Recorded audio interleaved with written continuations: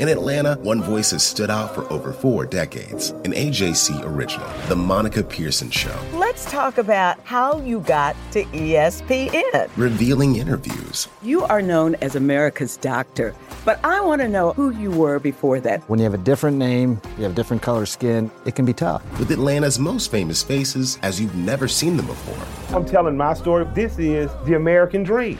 The Monica Pearson Show, streaming now on AJC.com.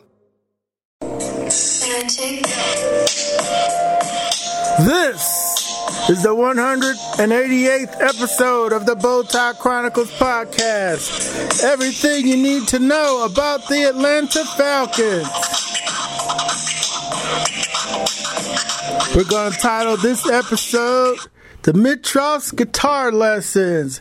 Falcons general manager Thomas Dimitroff had a virtual chat with the local media today.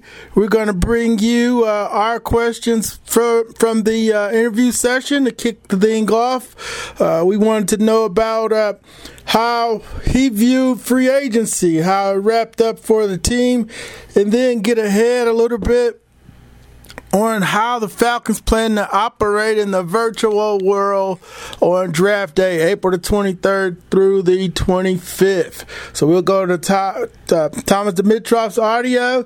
Then we'll wrap up. We'll talk about Todd Gurley, Dante Fowler, Hayden Hurst, the 3 pickups, then the draft needs. They came a little bit clearer here today after talking with Thomas for 40 minutes, and we'll share that with you. And then, like we've been doing here the last couple of weeks in this pandemic world, kind of wrapping up with our binge watching activities. But let's get right to the general manager here. We haven't heard from him since the combine. So that would have been the end of March. They've been working away, getting their mobile sites together and so forth. But let's go right to Thomas Dimitroff here from earlier Tuesday afternoon. Give us a wrap-up of your dealings in free agency and how you think everything turned out for you guys. And I'll just ask both of my questions now. Second one, how are you all preparing for the virtual draft? So first, D-Lad, as you know, from a free agency standpoint, I don't know what the expectations are. I know our own internal expectations were that we were going to potentially grab 2 to 3 people that were going to help us, and they were going to be projected as, potential starters for us. So we were very diligent on all of our work leading into free agency. We knew that, again, as you all know, we had to be creative with it financially. The first move that we made, of course, via trade with Baltimore on Hayden Hurst was a big move for us. We knew that it was going to be complicated down the stretch with where we were with Hoop, and we really like our acquisition there with Hayden Hurst. Obviously it was a trade, but he adds some really good speed and athleticism to our team that will be really beneficial for us. He's a hard-charging guy, both in blocking and pass receiving and such. He's the kind of guy that we wanted. Way back then, we were thinking about adding him, back when he was coming out in 18, but of course we had Hoop and we had our tight end situation set up, so we're really fortunate to have an opportunity to have him come in here. Where we were with, Dante Fowler was a big thing for us. We talked a lot about what direction we were going to go in free agency versus the draft, as I've told you guys all the time. And we had 2 guys in our sights. Of course, one who talked about a coin flip, and Dante, and they were both right up there, just like we do in drafts. We decide never to completely commit to one or the other. We worked through it, and we knew that the way free agency works out, that in the end, one of them is going to be available. They're not usually both going to be available full package, whether it's the finances or whether the player wanted to be at a certain organization. So we were really fortunate to get Dante, and again, excited about all his energy. Where it goes there. I mean, Dan has a really good relationship with him, of course. They work together well in Florida. He's always admired Dan and respects him a great deal, as does Dan admire and respect Dante's abilities, and continues to evolve as a player. And we think we can continue to get a lot out of where he is. I think that's obvious and very important for us. Todd Gurley, of course, a big in this state. And again, really fortunate and encouraged that we were able to bring him on. We weren't sure how that was all going to shake out as far as opportunities with him, but in the end, it was an opportunity to bring in a very good football player and one that we think can really help our offense continue to take it to another level.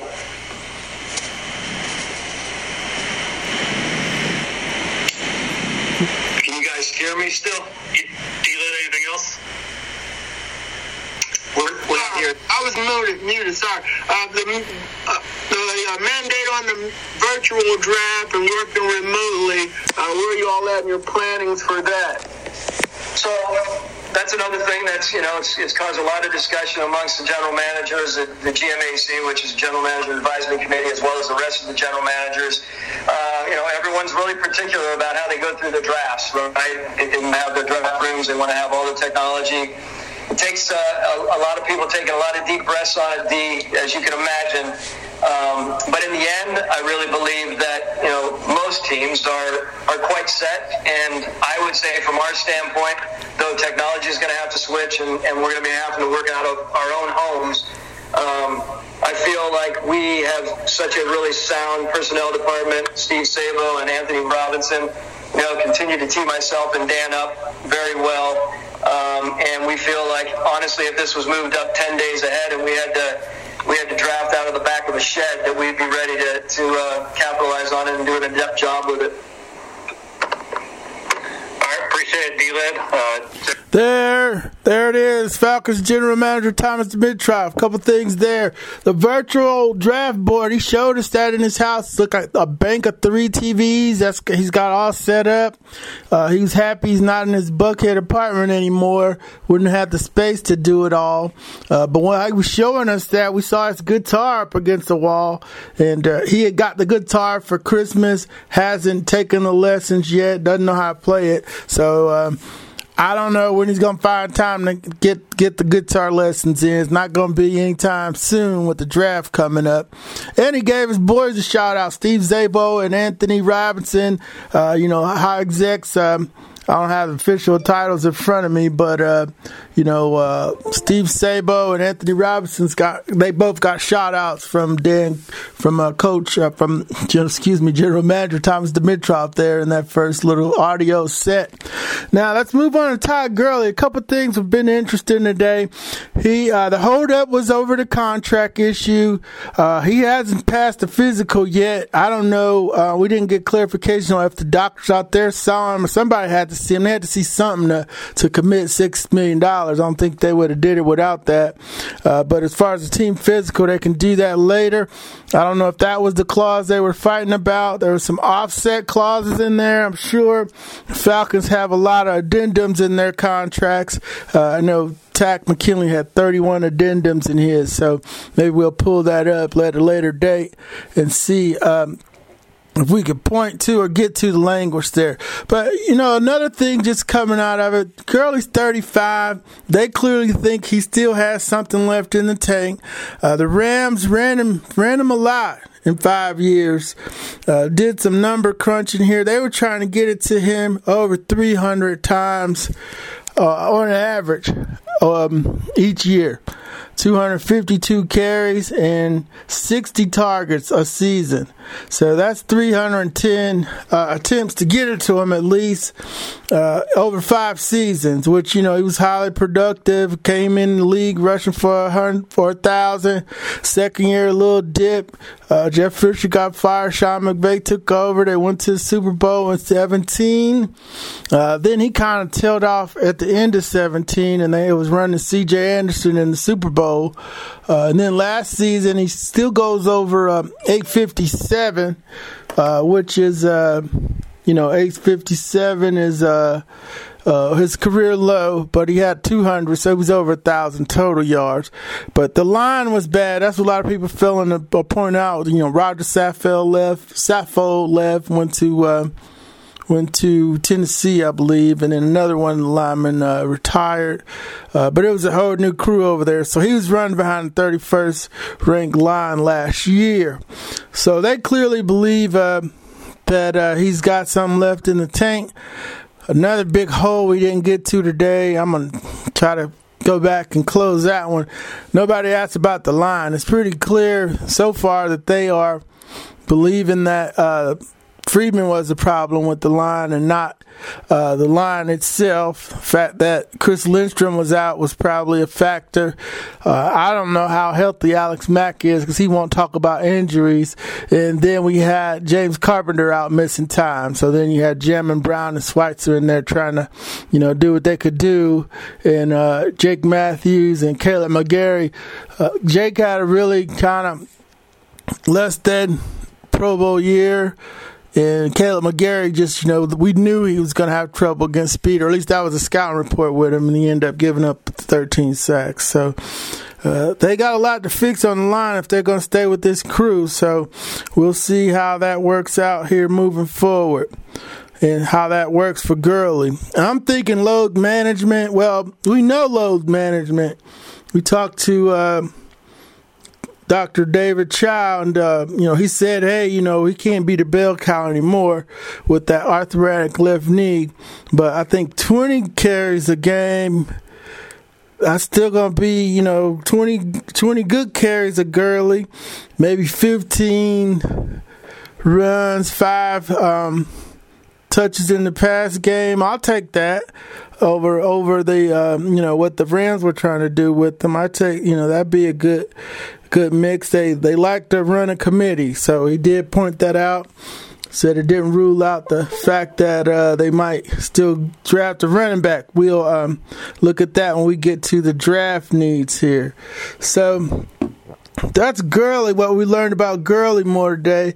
About Dante Fowler, came out in the last couple of days that Robert Quinn wanted to they were after him, the veteran defensive end, but he flipped the coin and went to the Bears. I got problems believing it, but he said it. He was quoted. The Falcons can believe it.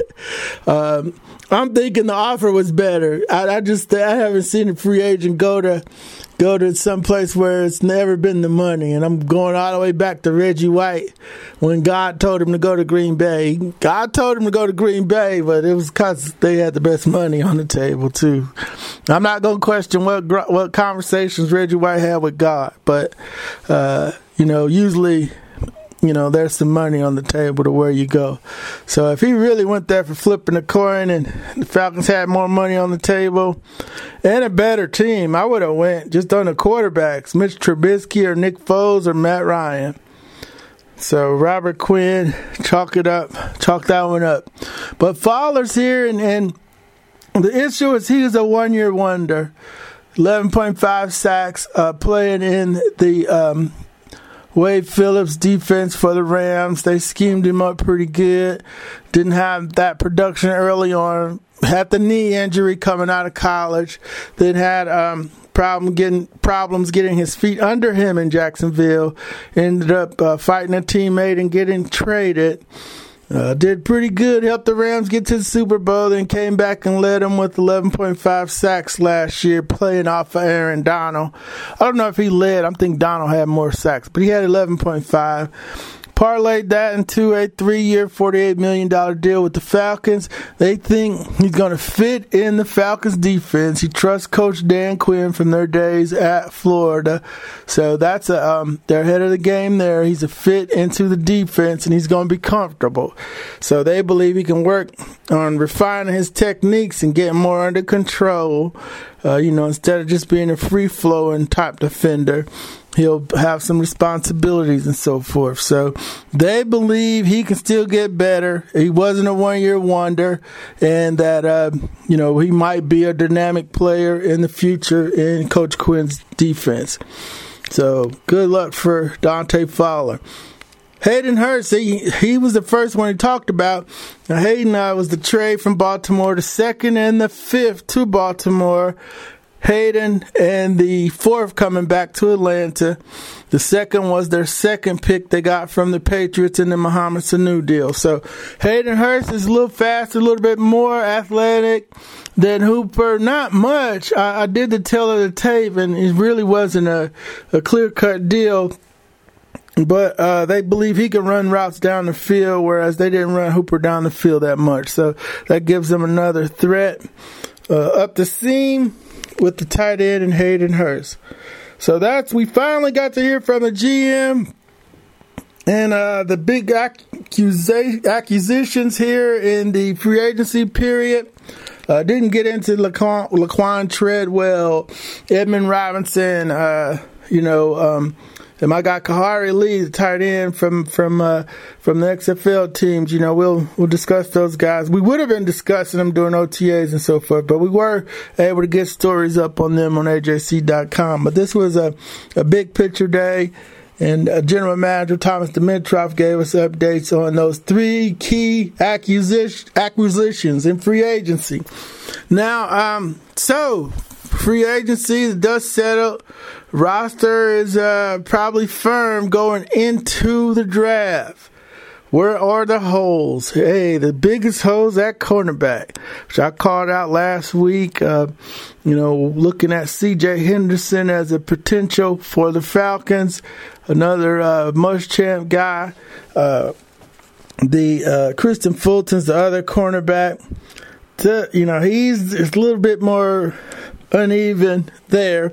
Of course, the top cornerback's the Ohio State kid, so you're not trading up to get him. So cornerback, linebacker. We ask about the linebackers, and they can only name 2, and we know you need 3. So linebacker is an area. Quinn and them, they found KJ Wright and Bobby Wagner outside of the first round. I don't know how much he had to do with it, but or John Dorsey and Pete Carroll. But you don't have to get a linebacker in the first round. So, they've probably been out they found Campbell in the 4th, so they're banking on it. They can find his replacement in the 4th again too. So that they hit on Campbell in the 4th, missed on Duke Riley in the 3rd. So we'll see where that goes with the linebacker. Next is running back. They got Gurley, but, not much behind them unless you count Ito Smith getting healthy and playing 16 for the first time. Would like to see more Quadri Allison, then Brian Hill, good special teamer and so forth. So, you could see a speed back coming off the board at some point. 3rd or 4th is what I'm thinking. A lot of good running backs out there. And, we, in left guard center, still a big need for me and for them because, Alex Mack's 35. He's not going to play forever. You can get that in the 2nd round, too. So I think C.J. Henderson first. If Cushenberry slips to the 2nd, you got a center. You got to try to find a center guard who can, stabilize that line. You don't necessarily have to do that in the 1st. You can get the linebacker in the 3rd. You can get the running back whenever. We've seen running backs come up the board in the 6th round and do a good job. But those are the draft needs. That's where everything is pointing here. Just a few weeks out from the draft. We started our position by position series today. Yesterday on Tuesday with the quarterbacks, and the running backs came out this morning before the podcast. So, follow that. We'll be tweeting it out and have all the links in there for all the positions as we move along. Read with us. We ranking the top 10 or at least the top 5 in most positions. I've been feeling pretty good. We know we got some space now, so I can do 10 for us. We've gotten it broken down into 12 positions. We went the long way since we got time here. When we got space here, too, with not much going on. So we're going quarterback, running back, tight end, broke up the O-line into guard center since that's a big area of need. Tackles, and then wide receivers. So usually if we're going 5 parts, we'll tighten it up and go wide receivers and tight ends, do the line as one group. But this way we can get a little bit more in depth with it and give you all a little bit more to read here during these times. So then the next Monday we'll go with D tackles, D ends, linebacker, safety, special teams. Then we're going to end with cornerbacks on that Sunday, the 19th, before the draft, because all arrows are pointing towards that. Dimitroff, was real nice about his cornerbacks, but he said, did not know what the numbers look like. Talked about the young guys, and then adding Bleedy, and then maybe looking at the corner market here late in free agency. So I know there's a lot of corners out there. I'll go back and see who's still out there to see who might be a fit for them. So before we get out of here, I don't know what you all been watching. I guess my Netflix binge is Ozarks. I'm into second season, episode 5. I know season 3 just came out. I'm at the one where the FBI just came into the house and they just set him down at the end of that episode. So I'll pick it up from there when I get some time here. But during the day, we're down here working in the workroom. I usually have the background TV on ESPN, but after a couple of days, you get tired of them yelling at you, and like, hey, I need some peace in my life, and so I'll go over to TV Land and do some Gunsmoke, Andy Griffith, some Everybody Love Raymond, Golden Girls, all classics all along the way. Gunsmoke, Marshall Matt Dillon. I think I looked up his measurables one day and decided he was a strong side linebacker. So that's what's happening over here. And just a beep email must have just came in. So we're going to wrap it up here. The 188th episode of the Bowtie Chronicles podcast. We're going to ask you all to take care and stay safe out there. Dimitroff's Guitar Lessons here at the 188th episode of the Bowtie Chronicles podcast. Everything you need to know about the Atlanta Falcons.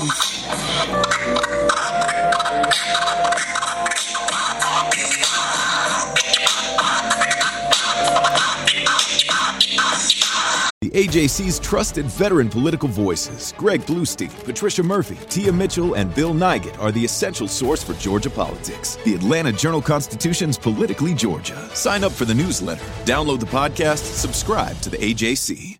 Hip-hop is a product of black people.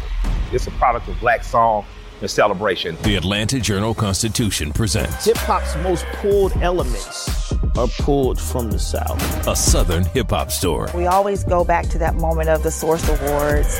Everybody wants your rhythm, but they don't want your blues. The biggest names in hip-hop. Atlanta is still the mecca for hip-hop. 50 years. No one can deny one film. The power of the South now. The South got something to say. Streaming now at ajc.com/hiphop.